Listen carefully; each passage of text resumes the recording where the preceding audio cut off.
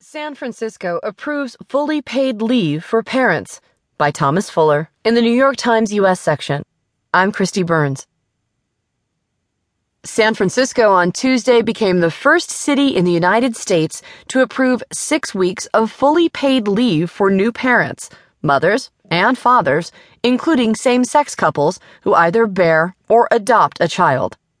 California is already one of only a few states that offer paid parental leave.